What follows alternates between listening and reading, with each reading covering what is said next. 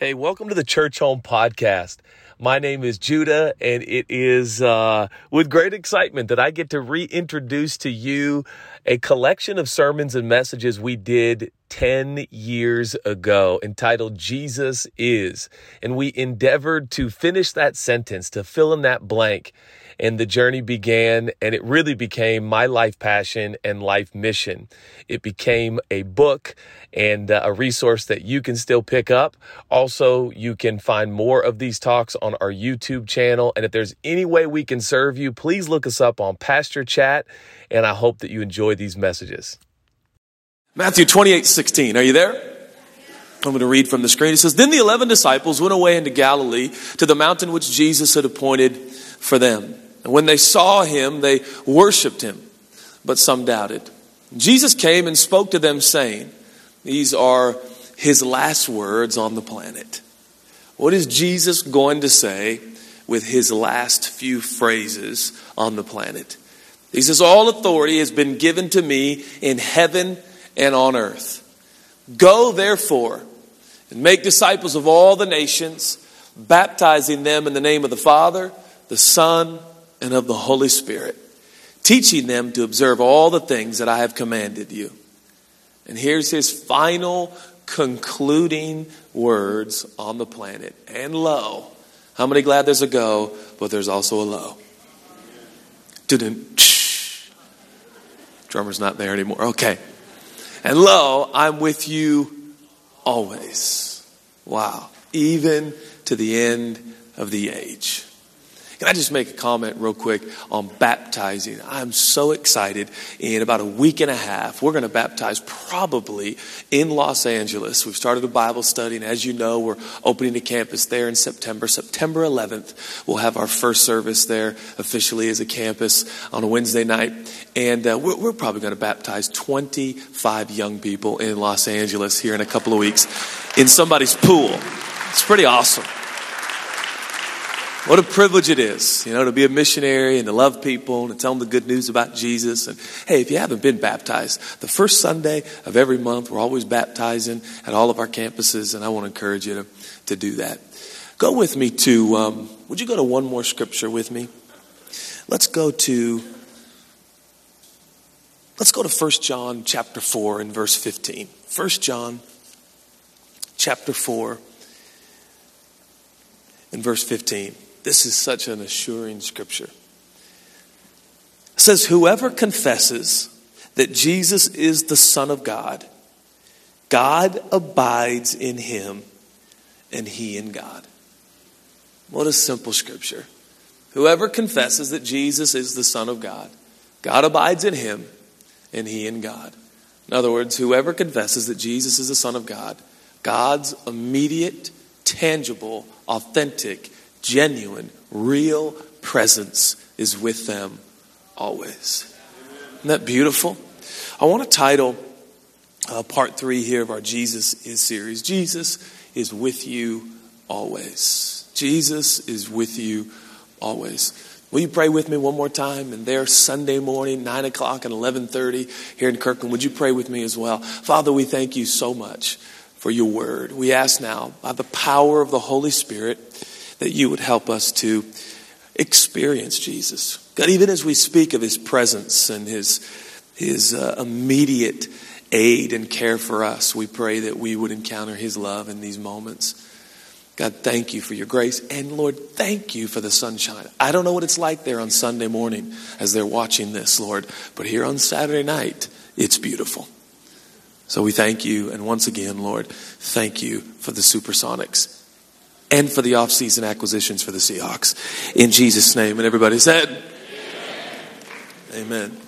I had only pretty much one chore growing up, and my mom probably wouldn't like me to admit that. She tried to inflict me with other chores, but really only one stuck, and it was taking out the garbage. Anyone here that's still your chore, taking out the garbage? It's been a real thrill, I must admit, now that Zion's 8. I've passed it on to the next generation. And like I've already used the phrase that my dad said. And of course, it was great. Like I remember, like, "Dad, why do I have to mow the lawn?" And he's like, "Son, why do you think I raised you? It's such a great line, isn't it? And I've already inflicted my 8-year-old. Dad, why? Why do we think I raised you, son? Why do you think we had you? To work for us. You know? But it was kind of my one chore, taking out the garbage. And it's embarrassing to admit this. And look, let me just preface this by saying it's not that I'm afraid of the dark. I just prefer the light. Anybody else prefer the light? I mean, your preference is light. Is that wrong? Should I be ashamed of that? I don't prefer total darkness. And those that do, I am concerned for you.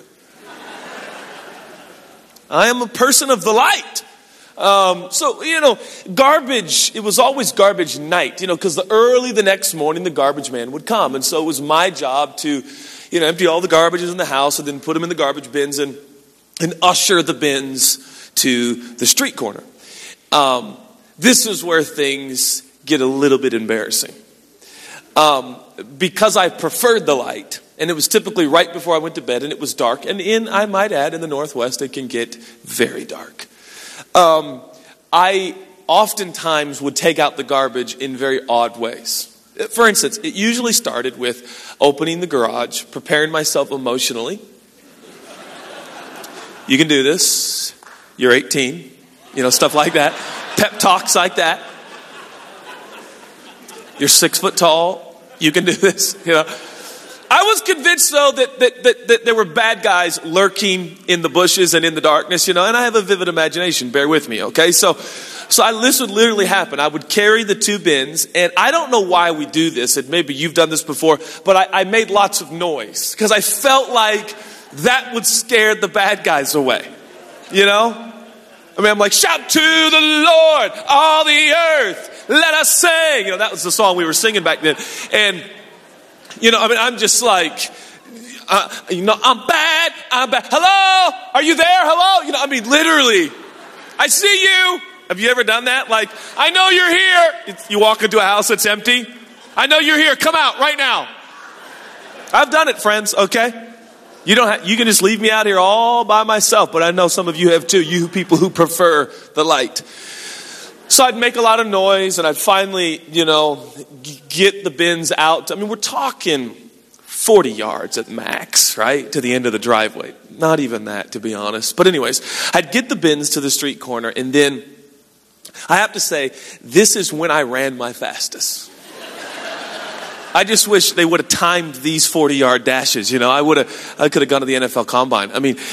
I would turn, and like electricity shot through my body, because there's something about it. I would be convinced that they were lurking, watching, and then when I placed the bins and turned to the house, that's when the bad guys were going to pounce. And that's when my fear got to its climactic state, and it was like an electrical pulse went through my body, and I just panicked and ran back into the garage, and I'm scrambling to press the garage door because I'm convinced the bad guy's going to slip under the door. This really happened. Don't laugh at my pain. I'm really, really telling you the truth. I'm 20 years old, and I'm running a 4-flat 40 to get back to the garage and press the button. But what's amazing is that sometimes I would, trick and manipulate my friends to do it with me. And I was a completely different person if my friend was with me. Completely chatting it up. I do this all the time. And, kind of scare him a little bit. Oh, you scared, buddy? You're a scaredy cat. Hopefully no one videotaped me the night before, But of course what it is, wherever you've been, whatever the setting, situation, circumstance, we've all probably been scared a time or two when we're alone. But you just put one other warm body in that situation that is at least somewhat friendly, and all of that fear seems to subside. It's amazing. It's the human condition. It's the power of presence. It's the power of knowing that somebody's there. And what's amazing to me is that it could be a very tiny itty bitty person. a small person, a mere child, but just to have another warm body somehow brings some of your fears and your terrors and your imaginations calm down and subside, because you're not alone and someone is with you. Well, look, God knows. It's that verse, God knows that we're dust. Like, he knows the human condition. He knows it in and out. He knows that when we get alone, we often get afraid, especially when we're alone and it's dark. We get afraid. Now, dark sometimes physically, literally, and dark sometimes situationally in our circumstances. Things are bleak and dark and challenging, and we're alone. The human condition is capable of extraordinary terror and fear and anxiety and these things that weigh on our heart and our mind. But just having somebody in the room. Now, if men, I will deviate for a moment to make a comment that might aid my brothers who are bound, married to a beautiful woman. If we would learn the power of presence, women like presence, but women are a unique creature in that they like men to be there, but oftentimes do not like men to speak. They just want Chelsea, we'll get into conversation, but it's more of a monologue. She just wants to share her heart. I'm like, well, that's easy. We could do this. She just wants me to be there and be. So that's just a minor little deviation here to aid my brothers everywhere who are married. Take this to note. This will help your marriage. Sometimes just be there, shut up, put your arm around her, and pretend like you don't have the answer when we all know we do. Okay. Oh, babe, I have no idea what to do. Could fix this thing in a New York second, but oh, God, it's so terrible. Just come here. Let me just hold you. Anyways, so that's not at all my message. It's a good little point. It kind of makes sense. Like, what is Jesus going to say to us, his last few words on the planet? What's he going to leave with us? Like, out of all the things he could assure us, promise us, say to us, challenge us, command us, what's he going to say? Essentially, his last sentence on the planet is, I'm with you always, even to the very end. I'm not going to leave you. I'm always there. Now, what happens in a message like this is we start talking about the presence of God is smart people, which all of you are. We're still the most educated city, by the way, in the United States of America. We have more college degrees than any city in the United States of America, and we are proud to be so cerebral, are we not? Okay. But smart people will say, well, this is a great message about presence, but who gets the presence? I know God's promising, but if you disobey, if you do something bad, if you do something wrong, if you don't attend church very much, if you don't read your Bible, you don't pray, God, he won't be there. Wait a minute. We just read 1 John chapter 4. It makes it explicit.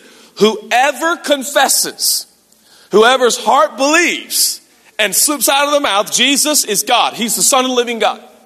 The Bible says God abides in him, and he in God. You have the presence of God with you. It's as simple as that. You don't have to bat 1,000. You don't have to cross all your T's and dot all your I's and do it all right. But if you believe that Jesus is the Son of God, then this Matthew 28 and verse 20 is your reality. Jesus said, I am with you always, even to the end of the age. I wonder how you and I would live.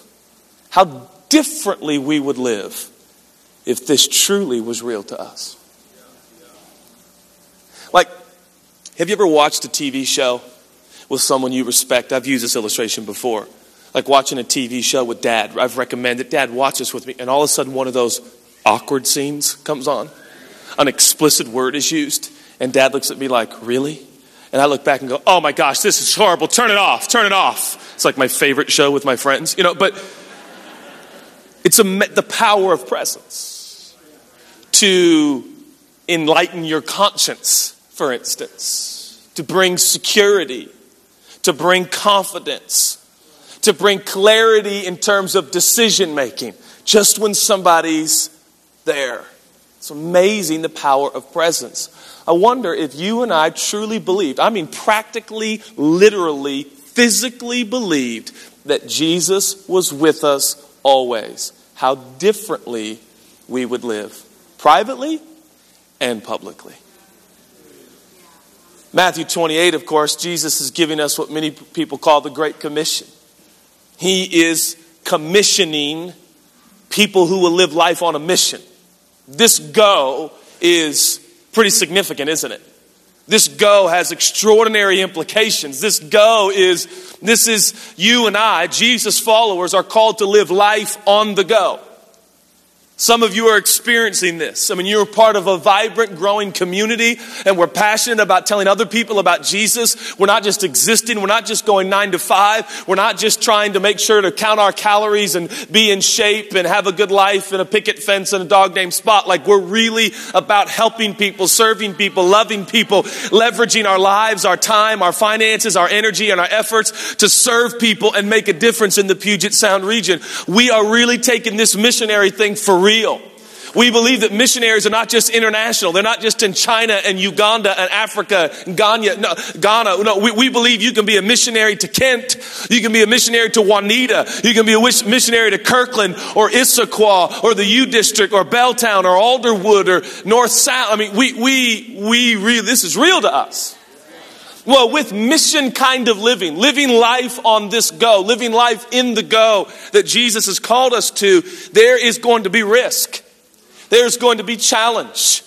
Physically, Chelsea and I'm experiencing this, and we're going to LA, and honestly, LA would have been the last city in the world I would have gone to if I had my own choice. But God is opening up doors for us to go different places. The Maloofs are moving to Austin to start a brand new church out of nothing. God's calling them. We've given them now nearly $200,000. That's a risk on your part. It's a risk on their part. We're living life on mission.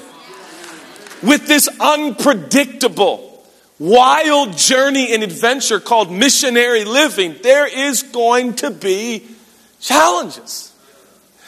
There's going to be moments where you feel like you're all alone taking out the garbage. God, where are you? And you're singing loudly and trying to pump yourself up, but you feel alone. Jesus knew that.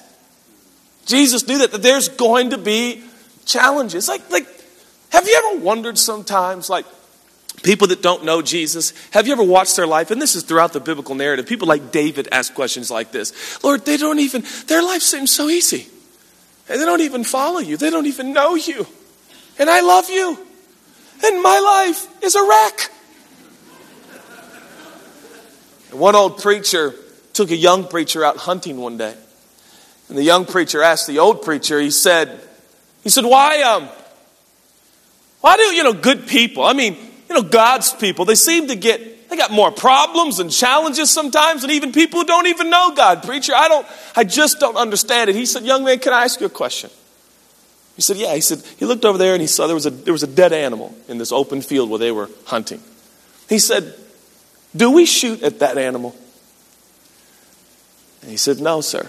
He said, that's right, we shoot at the animals that are alive. He said, the enemy understands those who follow Jesus are alive.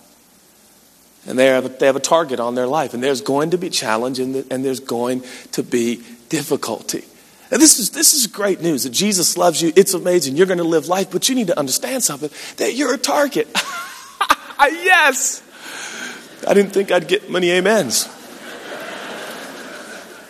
There's going to be challenges and there's going to be resistance at times. And that's why Matthew 28 is so significant, so critical for us to contemplate and consider that, hey, even when these challenges come, God has promised us not to be with us most of the time, but to be with us all of the time. He's there. Now, when we're looking for security and stability in this life, When our situations cannot offer us security and stability, it is imperative that we find security and stability in our Savior who is ever present. Do you know that even Jesus found stability in the presence of the Father? One of the famous scriptures for those of us that are Jesus followers is found in John 16:33. Where Jesus says, in this world you're going to have many tribulations. He says, these things I've spoken to you, that in me you may have peace. In the world you're going to have tribulation, but be of good cheer, I've overcome the world. Do you know the context in which Jesus speaks this verse? If you go back to verse 31 of John 16, Jesus answered and said, do you now believe?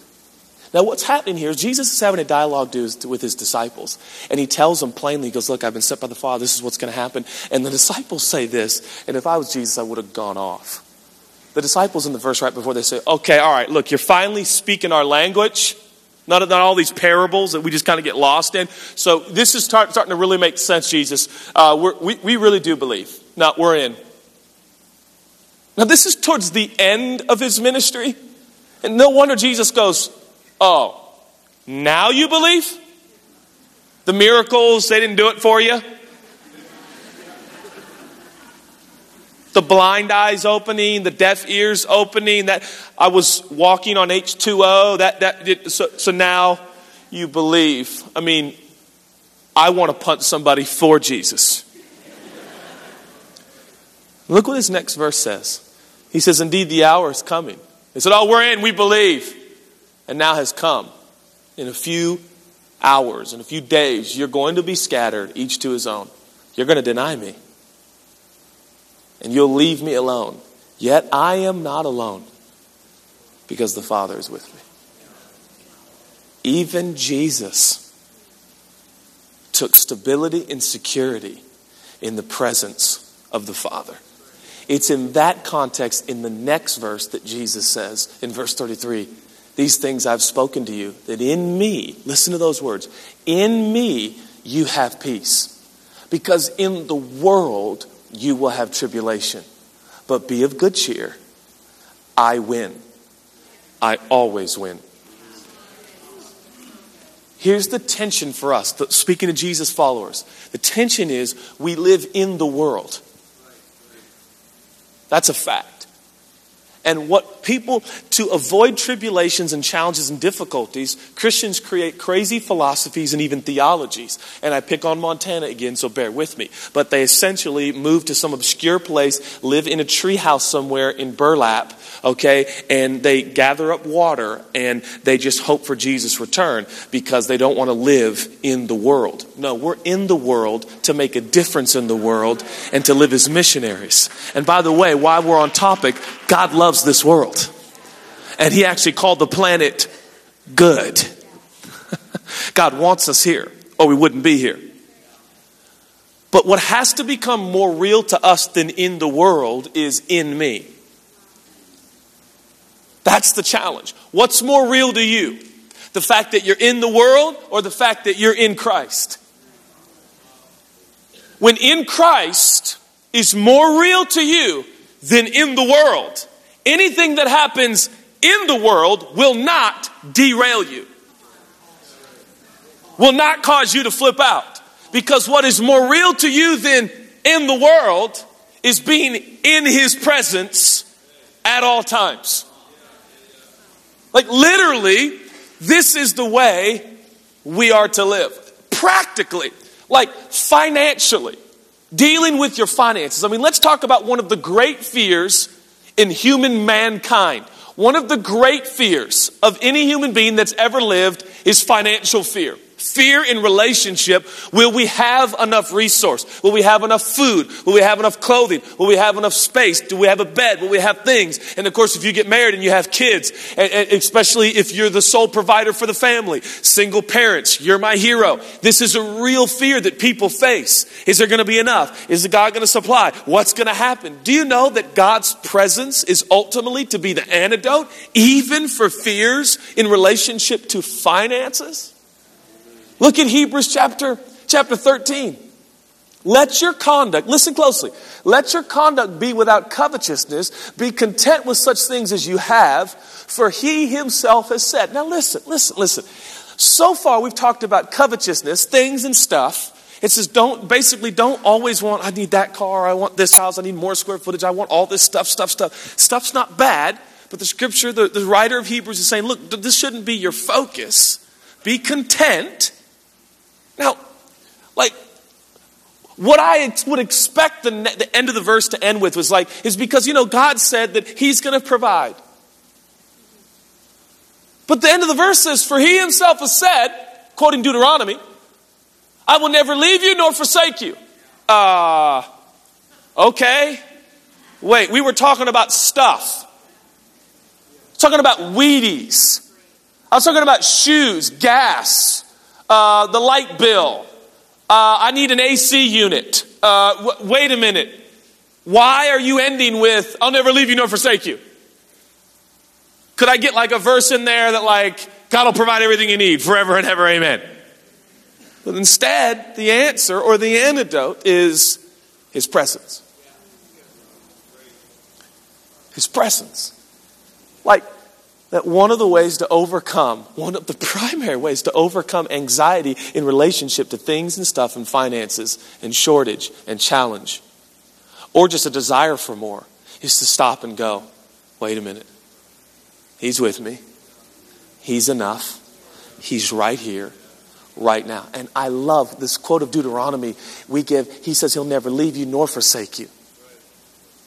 Leave and forsake. There are two different things here, two different Greek words. Leave and forsake. Sometimes we just kind of read it as he'll never leave you or leave you. But leave literally means to let you down. He'll never let you down. And forsake means walk away. The promise is, I won't let you down and I won't walk away. Wow. In other words, he's enough. He's always going to be there. Let me read it to you in the Message. Can I read it to you in the Message? It's so encouraging. Listen to this. Don't be obsessed with getting more material things. Be relaxed with what you have. Listen, it doesn't say you can't. It doesn't say stuff's bad. It doesn't say things are bad. It says, but obsessing over getting more, that's not going to be good for you. Be relaxed with what you have. Since God assured us, I'll never let you down and I'll never walk off and leave you. My passion as a pastor is to make the presence of God very practical. Sometimes we only acknowledge the presence of God when we're in what we think is a spiritual environment. We only look for God's presence when we're in church or when we're in a prayer meeting or when we're reading our daily devotional. But once we get into the boardroom or once we get into the locker room or once we get into the break room or once we get to our cubicle or once we get to school or once we're out, working or we're landscaping or we're a barista, we're no longer looking for his presence when in reality, that's where his presence is. He's with you always. And frankly, that's when you need him most. Anybody can be kind of nice in church. I need him in my everyday, Monday, Tuesday, Wednesday, and on payday, when the bills are across the kitchen table. I need to know that he won't let me down, and he won't walk out on me. I'm with you always. Now, Jesus promised, you're going to have tribulation. Nowhere in Scripture are we told to look for it, ask for it, desire it, or wear it as a badge of merit. But he said, you're going to have challenges. Let me translate it. Bad things happen to good people. And sometimes bad things happen more often to good people because they got a target on their life. And there's a fight and there's a challenge and you're living as a missionary and you want to make a difference.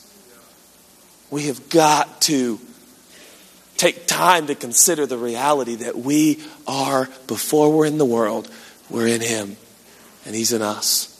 And this is real. Jesus is with us always.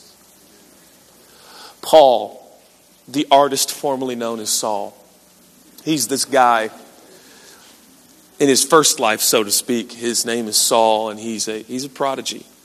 He is a poster boy for the Pharisee, Sadducee, these religious leaders. He is a brilliant mind. And we see him in the beginning of the book of Acts. And there he's persecuting Christians. Many of you know his story, some don't. So I'm quickly going to fill you in. I believe the reason Saul, his name gets changed by God to Paul, the presence of God is very real in this man's life. Probably because it started when God's literal presence, tangible physical presence, knocked him off of his donkey. That'll get your attention.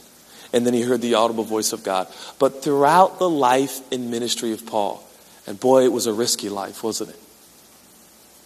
Paul planted churches all over the known world. Paul has 4 letters, by the way, 4 that are called the prison epistles. Sounds so poetic. It's not if you're Paul. It means he wrote them in chains, in prison. Paul's life, in one place he talks about his life, that he's been beaten and he's been challenged. And this guy lived the missionary adventure, didn't he? But the sustaining force of Paul's life was the reality that God was always with him. Some of you know the story, but in Acts 16, Paul's got a sidekick named Silas, and they're in a city called Philippi. And as the story goes, it's really ridiculous, really. Paul is there, and they're going to this place to pray pretty much every day. And every day on their way to pray at this place in Philippi, there's this young gal, and she's clearly demon-possessed, and she keeps screaming that Paul is a man of God. Everybody listen to him, he's a man of God. And the Bible says Paul just got annoyed. Day after day after day, Paul just finally stopped and said, in the name of Jesus, come out. You're bugging me. You're ticking me off. Come out. And the demon did, in the name of Jesus. Well, the owners of this young lady, who, because of the demons within her, she was basically a fortune teller, right? She was making profit for these owners. They liked the fact that she was troubled and possessed. Well, they make an uproar. Paul did the lady a favor, and they make an uproar. And before they know it, Paul and Silas are being stripped naked and beaten with sticks and imprisoned in a place called Philippi. Before they know it, they're in the inner prison. Most scholars and stuff believe that they were in sewage, maybe up to their waist, naked in sewage, chained.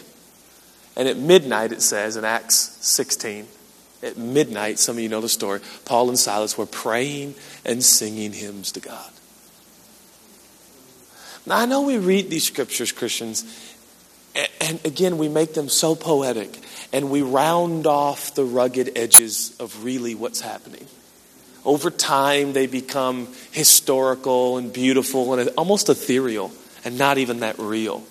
But these are 2 normal guys who frankly like to wear clothes and don't prefer to sleep in sewage.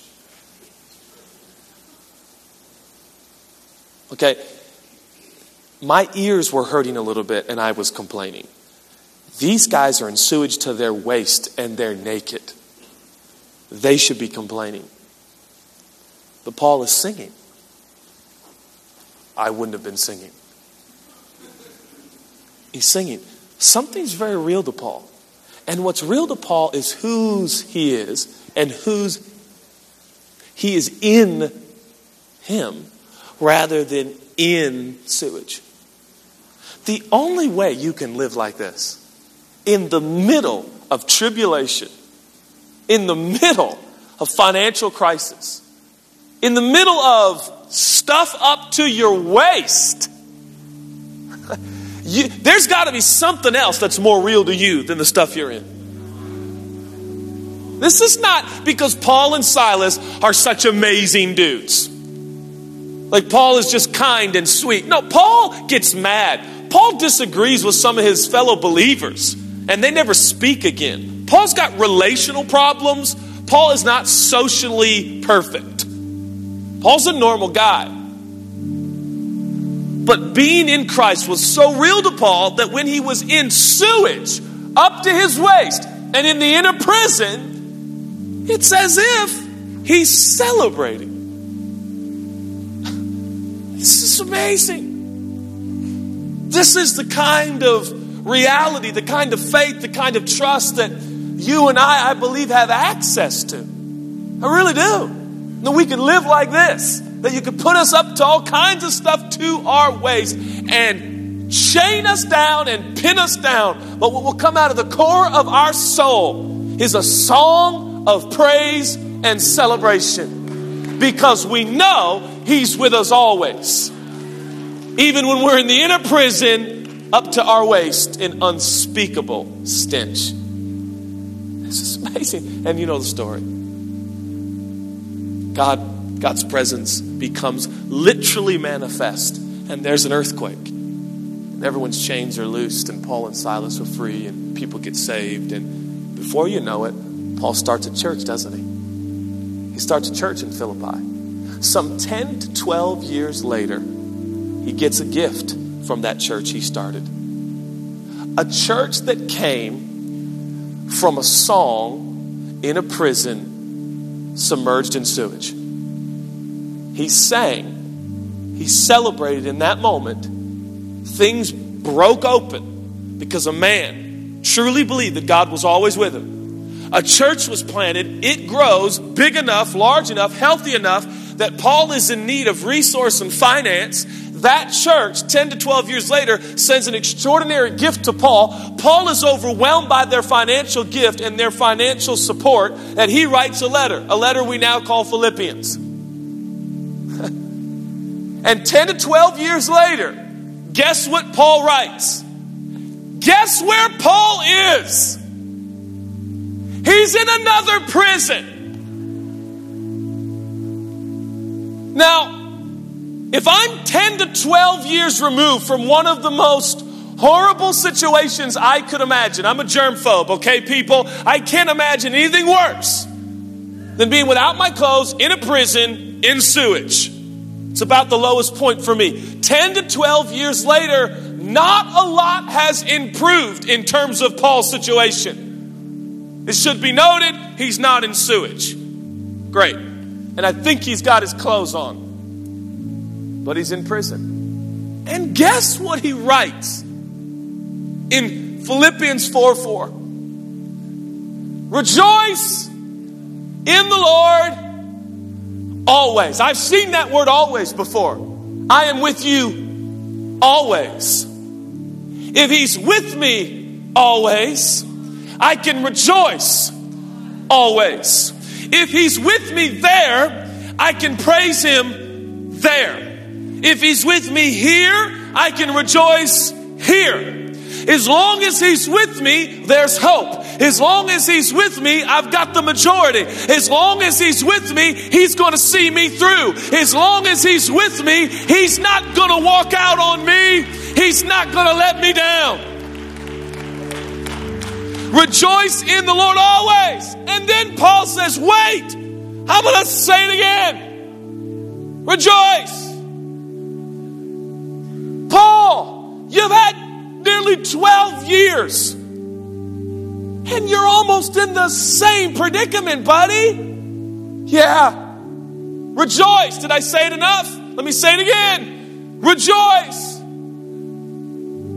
What is Paul so pumped about? Let's be honest. Do you think Paul was literally pumped that he's in prison? No. And the Bible never says you have to be pumped about your bills or pumped about some sickness you're fighting and resisting. I'm not pumped about my ear infection. That's not what we're pumped about. But what I'm rejoicing in is his promise. His presence. He's with me. He hadn't let me down yet. And he's never walked out on me. He's with me. I'm going to be all right. People may complain for me. Man, things hadn't turned out like you planned. All things, you're going through a real tough time. I've heard, man, I've been praying for you. Yeah, hey, yeah, it's true. It's true. I appreciate the prayers, but it's okay. I still got hope. I still got my faith. I still got my trust. I got a little skip in my step and a twinkle in my eye and a song in my heart. I'm going to be all right. Yeah, but you're up to your waist in I know.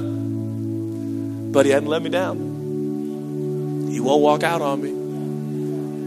He's a God who can come up with earthquakes and all kinds of stuff to get me out of the craziest of situations. I think as your pastor, what I'm feeling in my heart is as we launch out into ever-increasing missionary endeavors, that y'all prepare yourself for John 16:33.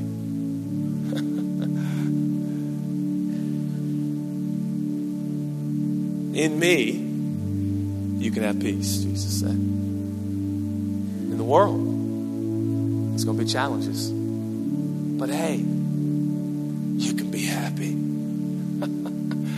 Because I always win.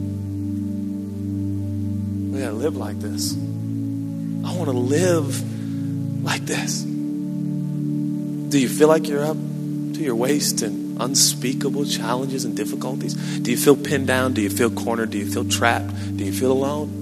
Do you feel challenged? You might be one of those people that ever since you started following Jesus, things have gotten worse. Ever since you stepped foot in this blessed church, what you were in at your ankles is now to your waist, and you're thinking, really? What do I do now? And what you want me to tell you is, hey, look, as long as you follow God, you won't have any challenges. Sorry, I don't got that message. It's not in the book. But I can tell you this much. The fact that he is with you is more real than the reality of what you're in. He's there. He is there right now. He's here now. Tomorrow morning you wake up, you get in your car, you get on your motorcycle, or maybe all you got is a bicycle. On your way to work, school, wherever you're going tomorrow morning, Monday morning, he's there. He's with you. Rejoice in the Lord always. And let me say it one more time, church. Rejoice. Why? Because Jesus is with us always and everywhere. Amen.